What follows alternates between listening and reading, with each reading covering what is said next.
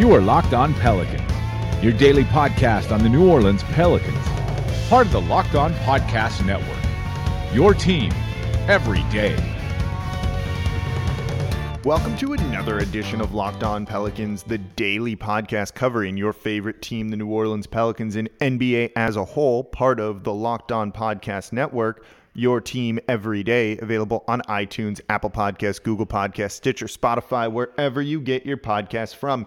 I'm your host, Pelicans Insider, credential member of the media and editor over at LockedOnPelicans.com, Jake Madison, at NOLA Jake on Twitter. Here with you all on this Friday. Hope you're staying safe and healthy during this time. And we got another podcast for you where we're going to dive into another game from this season. I want to specifically take a look at the February 25th game against the Los Angeles Lakers. On the road, the Pelicans playing, and kept this one close. What did we learn from that game? We've got a couple of updates from different interviews from Alvin Gentry, Dennis Lauscha, and others on the official Pelicans podcast that we'll talk about right here. And then I'm going to give you all a programming note for the show, still 3 days a week, but we've got a lot of really fun stuff coming up over the next couple of weeks and great ways for you to be involved as well. So let's dive into it all in today's edition of Locked On Pelicans.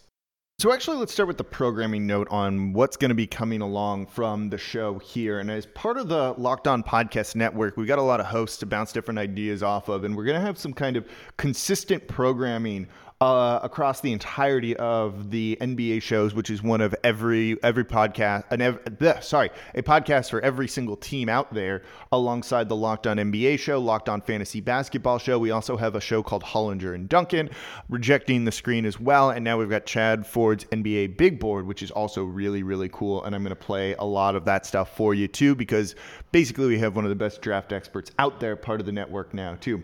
But some things coming up to kind of give you an idea, and this will run through hopefully the end of May. So basically the next 2 months or so is over the next 2 weeks, we're going to be looking at the best seasons in Pelicans/Hornets history. Not, the entirety of the week, but we're probably going to spend a segment or two in each of the three shows that I'm doing, kind of diving into some of that. So if you've got an idea of what you think is the best season the Pelicans/Hornets have had, let me know on Twitter at NOLA Jake. You can also email me. It's lockedonpels@gmail.com. And of course, there is the call-in line, 504-321-0448. And let me know what you're thinking when it comes to that. But we're still going to have other interviews, other topics that I want to cover and address as well. After that, we're moving on to kind of greatest moments of this season. We've talked about some, but we can dive into those a little bit more, like specific moments, whether it's in a game, a specific dunk, perhaps, 4 3-pointers in a row, those kind of things. The week after that, we are looking at franchise what ifs, and these are always kind of fun. You can do it on the NFL side really easily.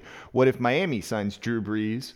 And does then Nick Saban stay there and, not go to Alabama? And does that make LSU a power like Alabama has been? And it's kind of those things, but we'll do it here with the Pelicans/Hornets. And then the week after that, we're going to kind of just time travel back and look at certain years here, which I think are going to be really fun too. And then, of course, finally going to wrap up with kind of your favorite moments of the year. We've done some of that stuff, but that's where I really want to get people calling in, leaving a voicemail, because I can play those on the podcast. So that's kind of the plan on what's coming soon as well. Also have a couple interviews I'm working on lining up too. Just got to be able to get to those and play those for you like we had with ESPN's Andrew Lopez recently. That was a lot of fun. I want to do more things like that. And we'll also be a little lighthearted at times too, and just talk about various different things on here that maybe don't relate to basketball, because that is totally okay. And while we're obsessed with it and certainly missing it, sometimes it's always nice to kind of take a break and talk about other things. So that's the programming coming for the next couple of weeks, just so you have an idea of what's going on. And then coming up in the next segment, let's go back to February to look at that Laker game and what we can learn from that before kind of just getting news and notes around the league and the Pelicans after that. So coming up here in just a moment, let's kind of recap that game. But before we get to that, today's show brought to you by MyBookie. Sports have come to a screeching halt with basketball bench and pitchers off the mound, but our friends at MyBookie aren't going to let it get you down. Stay sane and stay entertained with access to your favorite games like blackjack, roulette, slots, war, and more. It doesn't matter whether you're out on the front lines or quarantined at home, the fun doesn't have to come to an end with MyBookie. Video poker, not your thing, but you still need a fix? They've got you covered with a host of live casino dealers online. That's right. They have professional dealers at tables live on site 24/7. Your favorite squad is sidelined because of the pandemic? Don't sweat it. MyBookie has partnered with some of the leading esports brands to bring you wagers on virtual action straight from the court in NBA 2K20. Plus, you can always do your part to increase your bankroll by taking advantage of shifting odds on political bets. You can trust the industry leaders in times like these. They're reliable, upright, and best of all, they pay fast when you win. Visit mybookie.ag and use promo code LOCKEDONNBA for a 150% bonus on your first casino deposit. That's promo code LOCKEDONNBA to receive a 150% cash bonus on your first deposit, and you can claim those extra funds all the way up to $750. Use promo code LOCKEDONNBA to activate the offer. That's promo code LOCKEDONNBA. MyBookie, you spin, you win, you get paid. All right, so the Pelicans versus the Lakers back on February 25th. This was an interesting game, and a game we were all really excited for and to look at this team because we felt that they had a chance to potentially win this game, beat kind of the hated Lakers. That would look like a very good victory for New Orleans. And this came after they'd beaten Golden State. They had beaten Portland, so they were riding a 2-game winning streak coming out of the All-Star break, and they had a chance to kind of stick it to the Lakers, a game that you could see the Lakers maybe not kind of getting all that up for. Didn't end up kind of being the case. They did lose this game to the tune of 118-109, but it was a very hard-fought win for the Lakers. They didn't kind of just cruise in this one. They had a 6-point lead at halftime. It was 2 points going into the fourth quarter. And then kind of early on in the fourth, New Orleans did manage to tie it and keep it close. You know, it's a 9-point victory for the Lakers, but when you watch this game, the margin of victory wasn't nearly as big as that. It's a much closer game, and New Orleans was in good position to win this one. They were led by Brandon Ingram, who had 34 points on 12 of 20 shooting, including 3 of 9 from deep, 5 of 8 from the line. He had 4 assists, 7 rebounds, but also 7 turnovers. Zion was awesome in this one, despite having kind of a lower key game for him. 29 points, and I said lower key. He was only 8 of 18 for the field, below 50%, which is kind of rare for him. But he got to the line 19 times, hitting 13 of those, chipped in 6 boards and 3 assists as well. Those are the two guys who kind of really led New Orleans, and it was a good sign that both were able to coexist. I've said, and others have said, that, you know, those two guys working well together is as important as anything else going on with the team because they're the two cornerstones of the future, and seeing them both have big games, I think, is a very, very good thing. If the Pelicans had gotten some more outside shooting in this one, which is something they're going to need around both of those guys, they could have won. They didn't end up winning partially because they shot 8 of 27 from deep. That's under 30% and isn't going to get it done. And it's part of the reason why Zion didn't shoot nearly as well is because the paint was really crowded down below with Anthony Davis and JaVale McGee kind of swallowing up space. But it showed you that those guys could still score, Ingram and Zion, even when you don't have proper spacing around them all the time. That's a good sign. It just means you need to kind of retool the roster a little bit and realize that these two guys are your core and can figure out the other 3 around them. Lonzo Ball chipped in 10 points, 8 assists. Jrue Holiday had an off-shooting night, one of many this season. As we've said, he's been a little bit inconsistent, and that's why the Pacers game that I talked about the other day was such a big deal, that he kind of dominated and played well. Well, in this one, he was 5 of 19, just 11 points, but he did chip in with 9 assists, but he was 1 of 5 from deep. He tried to get it in the paint, just couldn't have it, and there was a lot of spacing issues with it in this game, which shows you why you might need to have at least 2 3-point threats, 3-point shooters around Ingram and Zion and whoever the other guard is, if they're not a consistent 3-point threat themselves. And Lonzo Ball wasn't quite there yet, though he was starting to turn into that in this one. He was 2 of 6 from deep in the game. You had JJ Redick not even take a shot. He got injured in this one, didn't return.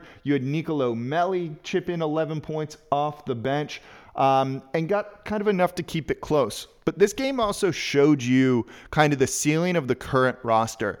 They'll beat bad teams and mediocre teams and not really beat the good teams because they're still missing a player or two. Maybe it's a guy on the current roster growing into that person that they're missing or someone they need to add, but something is just not quite there to compete with the top level teams in the NBA. And the Lakers are one of them. LeBron James put up 40 in this one. You had Anthony Davis with 21 points, but on only 21 shots, he was 6 of 21. You saw Zion defend him unbelievably well, and this game was eye-opening for that. Zion hasn't been a great defender in his young career here, nor should he be, I should specify. He hasn't even played half of an NBA season. It's okay if you're not good on the defensive side of the ball yet. It takes guys 2, 3, 4 years to really grow into being a solid player on the defensive side of the ball. So Zion not being there yet, totally okay. But he did a very good job one-on-one against Anthony Davis. Anthony Davis, who we all know very well, is a very good scorer. And you saw at one point he just became a passive part of the Lakers offense. He wanted no part of going at Zion and Zion defending him. That's a big sign for what Zion will be able to do in the NBA. And even if he doesn't have it all together right now, the pieces are there, the tools are there for him to be a scary good defender at some point in his career. So it was a little bit eye-opening from that. But you saw that the Lakers role players just can do it a little bit more than some of the guys on the Pels. Danny Green, multiple-time NBA champion, 17 points on the night. Kentavious Caldwell-Pope, 15 points on the night. When you get some bench production like that from some of the guys, you're probably not going to be able to beat that Lakers team. So the Pels just aren't there yet. They're not as good and established as some of the guys out there on this Lakers roster, and that's why they weren't able to overcome it, particularly because you also have LeBron James, who is, it's just straight up superhuman. And it's not a knock on this Pels team. They still have a lot of room to grow, and their ceiling long-term likely is higher than what this Lakers team would be. So I think that's something that's worth keeping in mind as well when it comes to them. So overall, they'll be okay, but I do think this was a game that was like, they are not where they'd like to be or where we want them to be, but that's okay because they're still a very young team. And when you go big against them and kind of sucked out the life of the paint area, it does make it difficult on them. So you can see the need for shooters. So this game showing kind of what their ceiling is, which is okay, and showing where they need to grow, but also giving you a lot of hope for the future because Zion and Ingram were able to coexist. It was a disappointing loss in the moment. There's no denying that. But now with a little bit of hindsight and kind of being removed from this game a little bit, I think we felt a lot better about this one and kind of the way the season's gone that it could still turn into something really good. Don't forget, subscribe to Locked On Pelicans wherever you get your podcast from. Here Monday, Wednesday, Friday for you all, covering things around the league, around the team, taking a look back, and generally just trying to have some fun and still talk some basketball because it's been a very fun year. And hopefully it won't end, and that's what we're going to get into in the next segment. But first, subscribe to Locked On Pelicans. Leave a 5-star review with a comment. It really does help, especially during a time like this when podcasts all around, not just mine, are suffering everywhere. So even taking 30 seconds out of your day to support the show is a really, really big deal. So I appreciate that greatly if you can take the time to do so. And as I mentioned in the first segment, so a lot of the great programming we have coming, I'm looking forward to doing some other interviews and just giving you different voices to hear as well. So a lot more to come on Locked On Pelicans wherever you get your podcast from. So kind of some news around the Pelicans in the NBA as a whole here. You've had Dennis Lauscha on the official Pelicans podcast. Alvin Gentry was on there recently too with Daniel Sallerson. Daniel, who's been killing it with these interviews, by the way. And then you saw him appear on Pelicans Playback, the kind of virtual show they're doing right now, airing before some of the replay games that Fox Sports Southwest is doing. And it's been a lot of fun to watch. Basically, you're hearing a lot of people say the same thing. Alvin Gentry was on there saying, Adam Silver's working hard to make sure that they still have a season that they want to have, a season that they want to, play the playoffs and all of that. The timing still remains to be seen. It's going to be a little bit interesting to see what happens, particularly because you have a lot of players right now saying you're going to need a 2 to 3 week kind of training camp period for guys to get back in shape, to kind of get that cohesion back if you want to play quality NBA basketball. And depending on how far back the league wants to push things, that can be a big deal for the Pelicans because it might mean they need to shorten the regular season. And that, of course, would hurt New Orleans. Any loss of regular season games gives them, less time to kind of make up the ground that they are in the playoff race. So it could hurt New Orleans with this. even as the league kind of looks to do that Vegas model that I've talked a little bit about of keeping people kind of in maybe one of the resorts, casinos, hotels in Vegas and play out the remaining games, at a certain point, it just does become a bit of a timing issue because you need to think about next season. And even if it starts in December, if this goes on until, August, September, which it could, you still kind of run out of time and need to get this done by a certain point so that you can keep continually going on with everything in next year and try and make up what you've lost from this season. So it looks like New Orleans really could get kind of screwed on this, but rest assured, it sounds like the NBA isn't planning on canceling outright the remainder of the regular season. And then Dennis Lausch's interview was interesting, and you should go and listen to it because it kind of talks about what the future of the NBA might look like, and does this sort of situation spur any changes to just things in general, the way they do business, the way arenas operate, all of that. I think people are kind of looking to, use a cliche, make lemonade out of lemons because, okay, is this going to kind of spur changes that we've wanted to do that we've been too scared to do or too complacent to do in years past? And it seems like it really might. So that interview is worth listening to as well. And, they're maybe using this as an opportunity for some sort of innovation. But the big takeaway, they still want to play games. We still want to see games, which is also a very big thing. All right, so that's going to do it for this edition of Locked On Pelicans. Back next week, looking at some of the best seasons in Pelicans/Hornets history. Going to hopefully get an interview or two as well for you all when it comes to that. We will eventually start looking towards the draft. We're just not quite there yet, but that is also coming soon. As always, I'm your host, Jake Madison, at NOLA Jake on Twitter. I'll be back with you all on Monday.